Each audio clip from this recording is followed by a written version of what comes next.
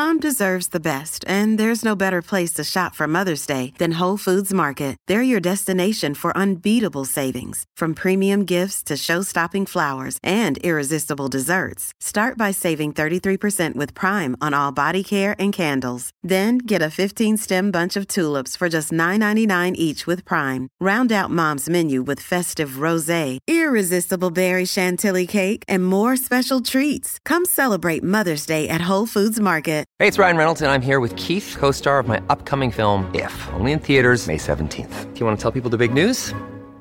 All right, I'll do it. Sign up now and you'll get unlimited for $15 a month and 6 months of Paramount Plus Essential Plan on us. MintMobile.com/switch. Upfront payment of $45 equivalent to $15 per month. Unlimited over 40 gigabytes per month. Face lower speeds. Videos at 480p. Active Mint customers by 531.24 get 6 months of Paramount Plus Essential Plan. Auto renews after 6 months. Offer ends May 31st, 2024. Separate Paramount Plus registration required. Terms and conditions apply if rated PG.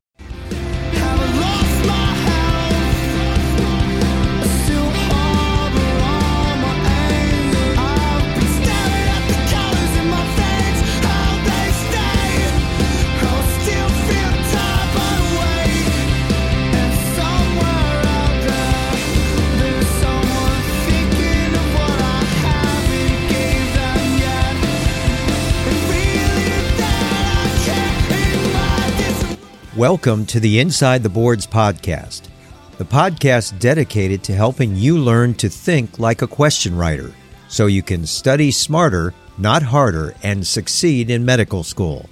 And now here's your host, Patrick Beeman. Today's show is brought to you by Audible.com. Choose from over 180,000 audiobook titles like upcoming podcast guest Smash USMLE's Adeleke Adesina's How to Prepare for the Medical Boards. Get this audiobook free, help out the ITB podcast while scoring a 30-day free Audible trial by going to insidetheboards.com/audible. This is the final Match Smarter episode for this year with Dr. Aaron McGuffin, founder of Universal Notes. If you haven't listened to episode 7 of the podcast for more details on Dr. McGuffin and the Universal Notes project, you should do so when you get a chance. Thank you to Doximity's Residency Navigator for sponsoring our Match Smarter series, residency.doximity.com, for the information you need to decide which programs you should consider for your graduate medical education. Congratulations to Anthony James, a first-year medical student at Case Western Reserve University in Cleveland, Ohio, which is where I'm from, for winning the $100 Amazon gift card from Doximity.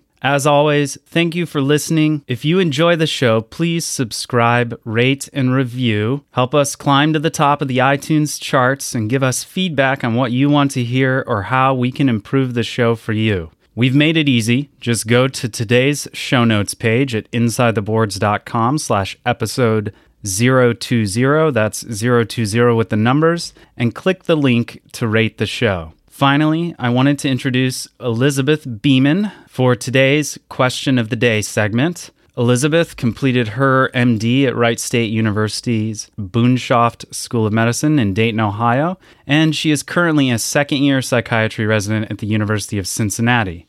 You may have seen some of her healthcare social media blog posts on the ITB blog, like her top YouTube, Twitter, and Instagram resources for medical education. And stay tuned for her upcoming top Figure 1 accounts to follow as part of our 2-part Figure 1 interview in the next episodes. Figure1.com is the Instagram of medicine. So if you haven't downloaded it, go to Figure 1, that's figure1.com, or check it out on the app stores for your device. Elizabeth is the co-founder of ITB and, more importantly, my wife. I wanted to take the time to introduce her on the show, as she'll be doing even more in the upcoming months. So here she is with our question of the day. Hello, Boards Insiders. I'm Elizabeth Beeman. Thank you to Osmosis for this very high-yield pediatric question we have for you today. A 2-year-old girl comes to the pediatric outpatient clinic because of a palpable mass in her upper abdomen for the past 6 months. Physical examination shows periorbital ecchymosis in an irregular mass which is hard to palpation and crosses the midline. A urine sample is collected, and further laboratory studies show elevated homovanillic and vanillomandelic acid concentrations. Which of the following is the most likely diagnosis? A. Acute lymphoblastic leukemia. B. Hepatoblastoma. C. Neuroblastoma. D. Renal cell carcinoma. Or E. Wilms tumor. And the correct answer is C. Neuroblastoma. So let's talk about why neuroblastoma is the correct answer. Our first clue in the vignette that neuroblastoma is going to be the correct answer is that we see a palpable mass in the upper abdomen of a 2-year-old girl. The most common extracranial solid tumor mass that you're going to see in this young pediatric population is going to be neuroblastomas. We know that neuroblastomas are a tumor of the adrenal glands and that they are of neural crest origin. For this reason, we will see an increase in homovanillic and vanillomandelic acid concentrations in the urine of patients who have neuroblastomas. This is the most important part of this vignette. Now, if you didn't know about homovanillic and vanillomandelic acid concentrations being high in neuroblastoma, you should remember that in the future, but you still could have answered the question. There were other clues that are pretty specific for this tumor. For example, periorbital ecchymosis is pretty specific to a diagnosis of neuroblastoma. It's actually a result of the metastasis to the area around the eyes that we often see with these types of tumors. The symptoms of neuroblastoma are usually pretty mild if they are only involving the adrenal gland, and the mass is often not tender to palpation, although it may be. The most common presenting symptoms then may include abdominal distension, pale skin, periorbital ecchymosis, chronic cough, and bone pain. Central nervous system involvement can also play a role. They may produce symptoms such as urinary retention or paralysis of the lower extremities. The other thing you want to know about neuroblastomas is that histopathologically, they may include small round blue cells and Homer Wright rosettes. That makes you kind of clue in that this is going to be the diagnosis. They are also associated with the NMYC oncogene and can be diagnosed with CT scan. To move on to the incorrect answer choices, the first one was ALL, acute lymphoblastic leukemia. It is tempting because it is seen in this patient population, this age group, but it's a leukemia, and in that doesn't have a solid mass on physical exam. Another clue that it's incorrect is that the presenting symptoms of ALL are more like the other leukemias: lethargy, anemia, weight loss, petechia. Those are the kind of things that a patient would be brought to the doctor for. Choice B, hepatoblastoma, is a pediatric malignancy of the liver. These patients also have an abnormal lab value. It is that alpha-fetoprotein will be elevated. And another clue that this is not going to be the correct diagnosis because this patient had elevated homovanillic acid and vanillomandelic acid. Hepatoblastoma is similar in that it also can be palpated on physical examination in the abdomen. Hepatoblastoma has an important association with familial adenomatous polyposis. Choice D was renal cell carcinoma. Renal cell carcinoma is an extremely rare malignancy in childhood, but that doesn't mean it doesn't come up on the boards. It tends to be characterized by a triad of symptoms: hematuria, flank pain, and an enlarging abdominal mass. So you are going to see the enlarging abdominal mass with both neuroblastoma and renal cell cancer, but hematuria and flank pain are much more strongly associated with the diagnosis of renal cell carcinoma. Plus, on the boards, keep in mind that renal cell carcinoma is an adult disease. Our final answer, choice E, Wilms tumor, is tempting because, again, it's seen in the pediatric population and is actually the second most common renal malignancy in this group. Ultrasound and CT will show a mass arising from the renal tissue itself, whereas with our neuroblastoma, the mass is arising from the adrenal gland. Unlike the neuroblastoma, though, Wilms tumor is a smooth tumor which does not cross the midline. The neuroblastoma, we can see that crossing the midline. Wilms tumor will only be on one side. So that's our question for today. Welcome to the final chapter of the Match Smarter series, brought to you by Doximity's Residency Navigator. Today we have our first repeat guest, which is Dr. Erin McGuffin, who's going to talk to us a little bit about pediatrics as a specialty and obtaining a residency in that specialty. Dr. McGuffin is formerly the Senior Associate Dean for Medical Student Education at Marshall University and is currently the Director of Medical Education at King's Daughters Medical Center. He received his medical degree from Marshall and completed a residency in internal medicine and pediatrics at Marshall University in 2003. He is the senior editor and founder of Universal Notes. If you don't know about Universal Notes, you should head over to myuniversalnotes.com or check out episode 7 of the Inside the Boards podcast to hear the interview we did with Erin on the platform and how to succeed in medical school in general. So, Erin, thanks so much for coming back. First repeat guest. Yeah, my pleasure. Thank you so much, Patrick. All right. So today it's just kind of a talk or a conversation about pediatrics as a specialty and what it takes to secure the residency you want. So let me ask you just a broad question at the beginning. What's your ideal pediatrics resident candidate look like? I think the first aspect of any candidate, not only pediatrics, but anywhere, is that their passion for that field comes through in both their online application as well as their interview, because that to me is what's going to drive success for a resident. Is they clearly know they want to be a pediatrician, they want to take care of kids, and that passion will overcome any obstacles that they would have along the way. When people, let's say, are considering, maybe I want to do peds, maybe I want to do internal medicine. You yourself did a combined residency, but you practice pediatrics, correct?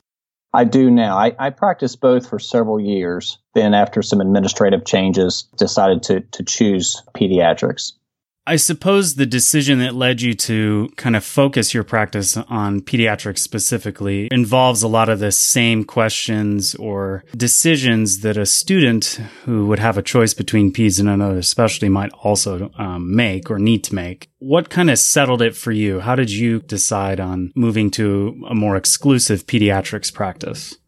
The first question I have to ask myself, and this is one of the questions I give to third-year medical students when they're beginning this process. To me, this is ultimately the first separator for them. And I say to them, can you imagine your career never seeing another kid again? And if they're unable to say that, then I tell them, then you have to keep pediatrics in the loop. You can't kick that out as a potential position for yourself. And other specialties, family medicine, ENT, radiology. I mean, there are a number of other specialties that at least have contact with kids. What makes pediatrics stand out specifically as a specialty? What pediatrics does for me is that it is a joy to go to work every day simply because of the creative clientele that you have. This patient population is so much fun, and it really fits for my personality. I love to laugh, I love to smile, I love to be goofy, and this is a patient population where you can do that. Another day is here, and you're ready for it. What to wear? Check. Breakfast, lunch, and dinner? Check. Planning for what's next and how to save for it? That's where Bank of America can help. For your financial to-dos, Bank of America has experts ready to help get you closer to your goals. Get started at one of our local financial centers or 24/7 in our mobile banking app. Find a location near you at bankofamerica.com/talktous. What would you like the power to do? Mobile banking requires downloading the app and is only available for select devices. Message and data rates may apply. Bank of America N.A., member FDIC.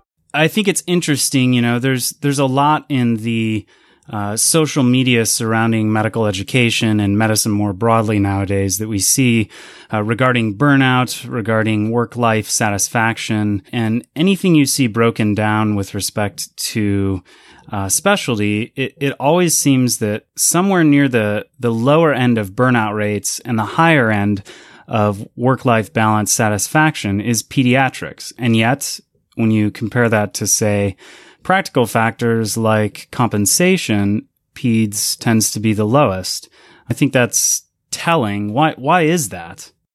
Well, I think what a lot of people perceive pediatrics as is a profession where most of your patients are healthy. You aren't necessarily having to quote unquote think a lot with their visits, and that 80% of your patient load, especially if you're an outpatient pediatrician, is going to be minor colds, aches and pains, things that aren't necessarily of higher acuity. Sure. And while there is truth to that as part of the profession, to say that pediatricians think any less than any other would be absolutely false.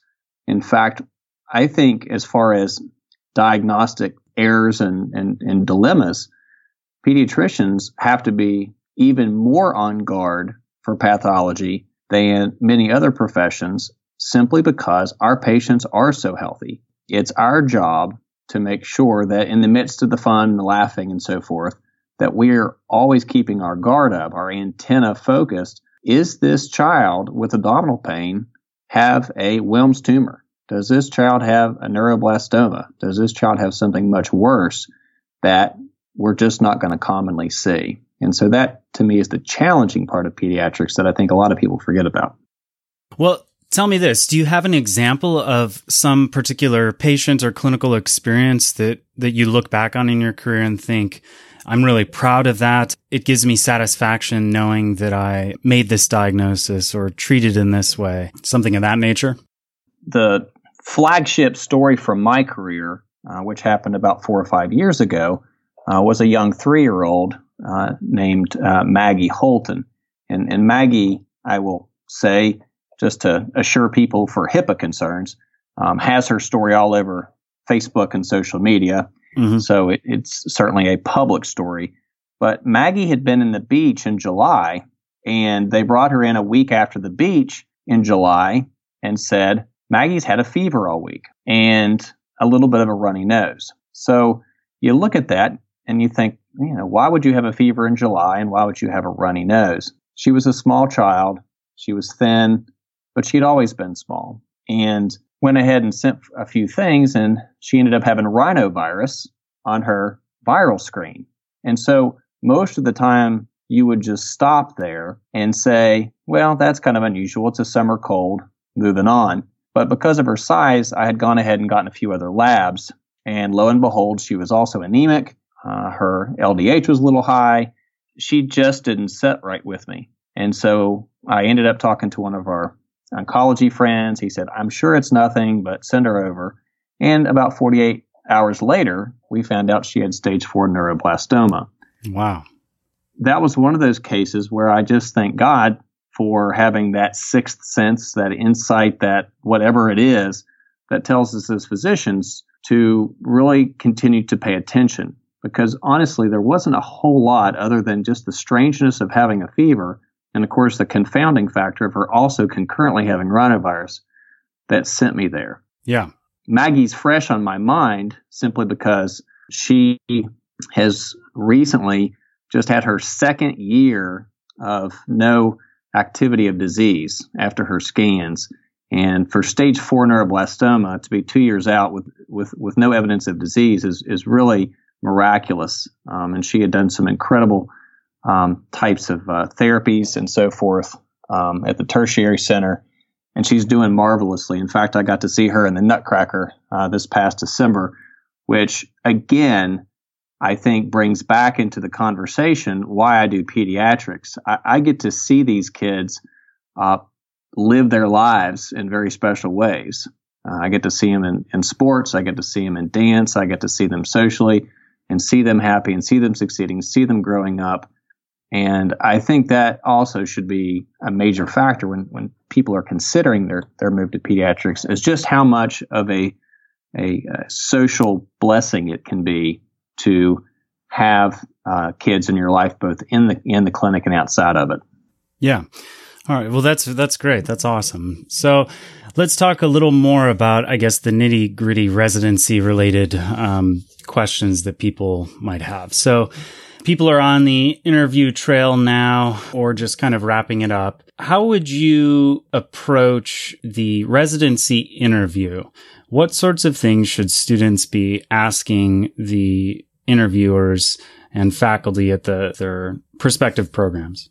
Sure. I think one of the first things is to remind the students that are still interviewing is, do not be afraid to ask the program very tough questions. And how do you do that, I guess, in a friendly or a non-threatening way? How do you do it with tact? Right. So I think that depends on exactly what the nature of the question is. But like everything else, I think part of that hopefully is a social and emotional intelligence skill that has been developed during the course of medical training. Sure.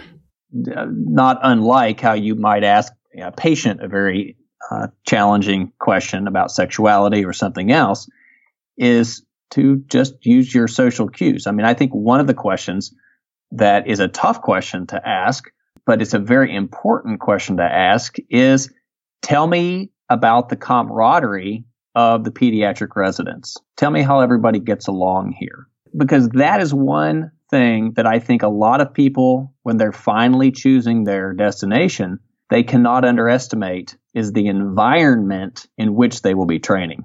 Do you think that they can expect honest answers to a question like that? Because I think every program, at least, is going to want to think that their residents have a good working relationship amongst themselves. Sure. I think a couple things. One is by the 3.5-year mark of medical training, most medical students, just based on that, plus the fact they've just simply lived in the world, they should be able to read people. They should be able to read facial expressions. They should be able to read reactions to whether or not they are probably getting a fair answer to that question. And not only should they be asking that question to the faculty, but also most residents will also get opportunities to be alone with the residents themselves. They ask the very same question, and it allows them to triangulate their answers to see if there's comparability. The other way to push yourself into forcing them to answer the question is simply to say, can you tell me about a time when the residents were having some issues with each other and how your program goes about solving it? Oh, that's good. That's good practical advice. I like that a lot. I think that is open-ended enough to where you'll have the opportunity to see whoever your interviewer is, how they answer, and get the ability to perhaps read some of the nonverbal cues and evaluate how open, I guess, the program is to ensuring that the well-being of the residents, which I think is made up in large part by their working relationship together, kind of goes. So what about the specialty as a whole? I guess I'm going to ask you to speak on pediatrics as a whole. What do you consider the 3 most important aspects of a residency application to pediatrics? I mean, I think one of the things that, again, I am looking for is a resident candidate who has clearly demonstrated that pediatrics is what they want to do. And I think you can look at their application and you can see those things. I mean, a lot of the people that I know have been great residents that we have taken had a marvelous background, not just academically, but in their ancillary activities. Obviously, if they've been a big brother, big sister, if they have been a coach for a little league team, things like that show that they have been very involved in kids' lives. There's so many kids programs out there. If I'm looking at candidates and there's a couple of them that have literally no outside activities dealing with pediatrics, I am immediately going to question their commitment to the profession. So I think that's one thing. Secondly, obviously, is have they done pediatric research? I think research is something, and doesn't bother me if it's qualitative or quantitative, as long as they have spent some time being involved with the pediatric faculty in a resident project or a case presentation or something of that ilk. I think that also adds an additional important factor to the applicant. Have they taken time in their 4th year to really lock in on some pediatric work? Did they take those sub-Is and did they do some maybe hit some specialty pediatric areas that they hadn't seen before? Those are things that get my attention for candidates that are going to set themselves apart. So you've got a commitment to the specialty as demonstrated within their application by extracurriculars. You've got some research experience in pediatrics. What would be the third thing that you think people who evaluate residency applications really consider? Well, I think obviously you need to look at the letters of recommendation as well. And you need to hopefully see that they have chosen people who can really speak to the type of person they are.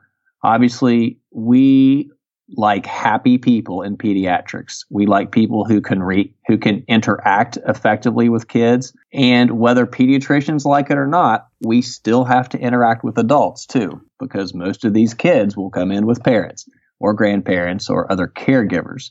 And so I'm really paying attention in the letters of application to the socialization skills and how those are described about the applicant as well. So I think those are a third very important piece of the puzzle for me. Taking that third point then, if you had the option, say, of getting a letter from the chair of a PEDS department or some very well maybe known or respected faculty member versus another faculty member who might know you on more of a personal level and be able to write a letter that has that personal touch, would you pick the notoriety over the personal relationship or vice versa? Yeah, absolutely not. I don't want someone who's going to write subjects and verbs, but no adjectives. Got it. I like it. You've got to have the person who knows you. I don't care if they're the assistant professor of pediatrics. I will take their one-on-one observation of you clinically and how you interacted with their patients, their staff, and their families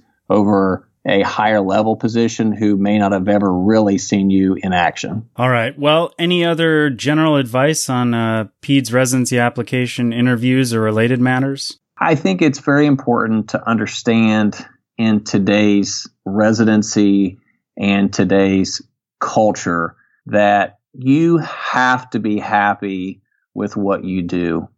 And I think that's extraordinarily important. You should not be making any decisions really based on potential salaries. You should be making decisions based on happiness and the opportunity to be able to do what you love, which is to take care of patients. There are so many permutations out there of what a doctor looks like today, and pediatrics is no different. There are so many niches in pediatrics. So I would not get hung up on anything other than making sure you are perfectly fit for a pure pediatric residency. And I think your heart will take you the rest of the way. Awesome. Well, I will put a link to your Doximity profile within the webpage here, and as well as to Universal Notes. If people want to learn more about Universal Notes, head over to myuniversalnotes.com. And what's going on with the platform right now? Right. We're really excited about a lot of new things that are coming on. We do have a 14-day trial that's now in effect for anybody who just wants to get on and try the tool, which we're excited about. We have also expanded Universal Notes into two other areas. One is for physician assistants and another is for pharmacy students. And we're very happy with that progress and really feel, especially for our first physician assistants, that we have some incredible study plans for them that we think will help them to focus on their material. We obviously also have lots of complete study plans for the medical students as well. So Universal Notes, again, continues to focus on one simple thing, which is to provide the best educational platform for students that's going to improve their ability to take care of patients. And that's our focus. We want them to be smart, and we want them to memorize and learn the factoids for their board exams. But at the end of the day, what we are most interested in with Universal Notes is that you are reading around your patients, the topics in Universal Notes, patient first, reading second, and then tying those things together so that if we were to call your patient 2 or 3 days later, they would be extraordinarily pleased with your performance as a student in their care. And that's really where we go with our curriculum. Well, thanks so much for your time, and I appreciate it. We'll have to have you back on again in the future to talk more about Universal Notes and medical education in general. Aaron, thank you so much. All right. Thank you so much for the opportunity, Patrick. This episode's music is brought to you by Hopeless Records. That's hopelessrecords.com. The tune is Parachute off the Dangerous Summers album Warpaint. The Dangerous Summer completed their run as a band in 2013, but you should look up AJ Perdomo, that's at AJ Perdomo, Perdomo, on Twitter. He's an incredibly incisive lyricist, an active tweeter, and still involved in making music. Well worth listening to all of the Dangerous Summer's past albums, as well as some of the work that AJ has done on the side. So thanks, Hopeless Records, for giving us permission to use this song. Inside the Boards is in no way affiliated with the United States Medical Licensing Examination, Comprehensive Osteopathic Medical License Examination, National Board of Medical Examiners, the National Council of State Boards of Nursing, National Board of Osteopathic Medical Examiners, or any other licensing or examination body. All exam names and other trademarks are the property of the respective trademark owners. Content discussed during the program is the property of Inside the Boards or the attributed trademark owner and may not be reproduced without permission from the appropriate entity. Inside the Boards fully adheres to the respective policies on irregular behavior outlined by the aforementioned credentialing bodies.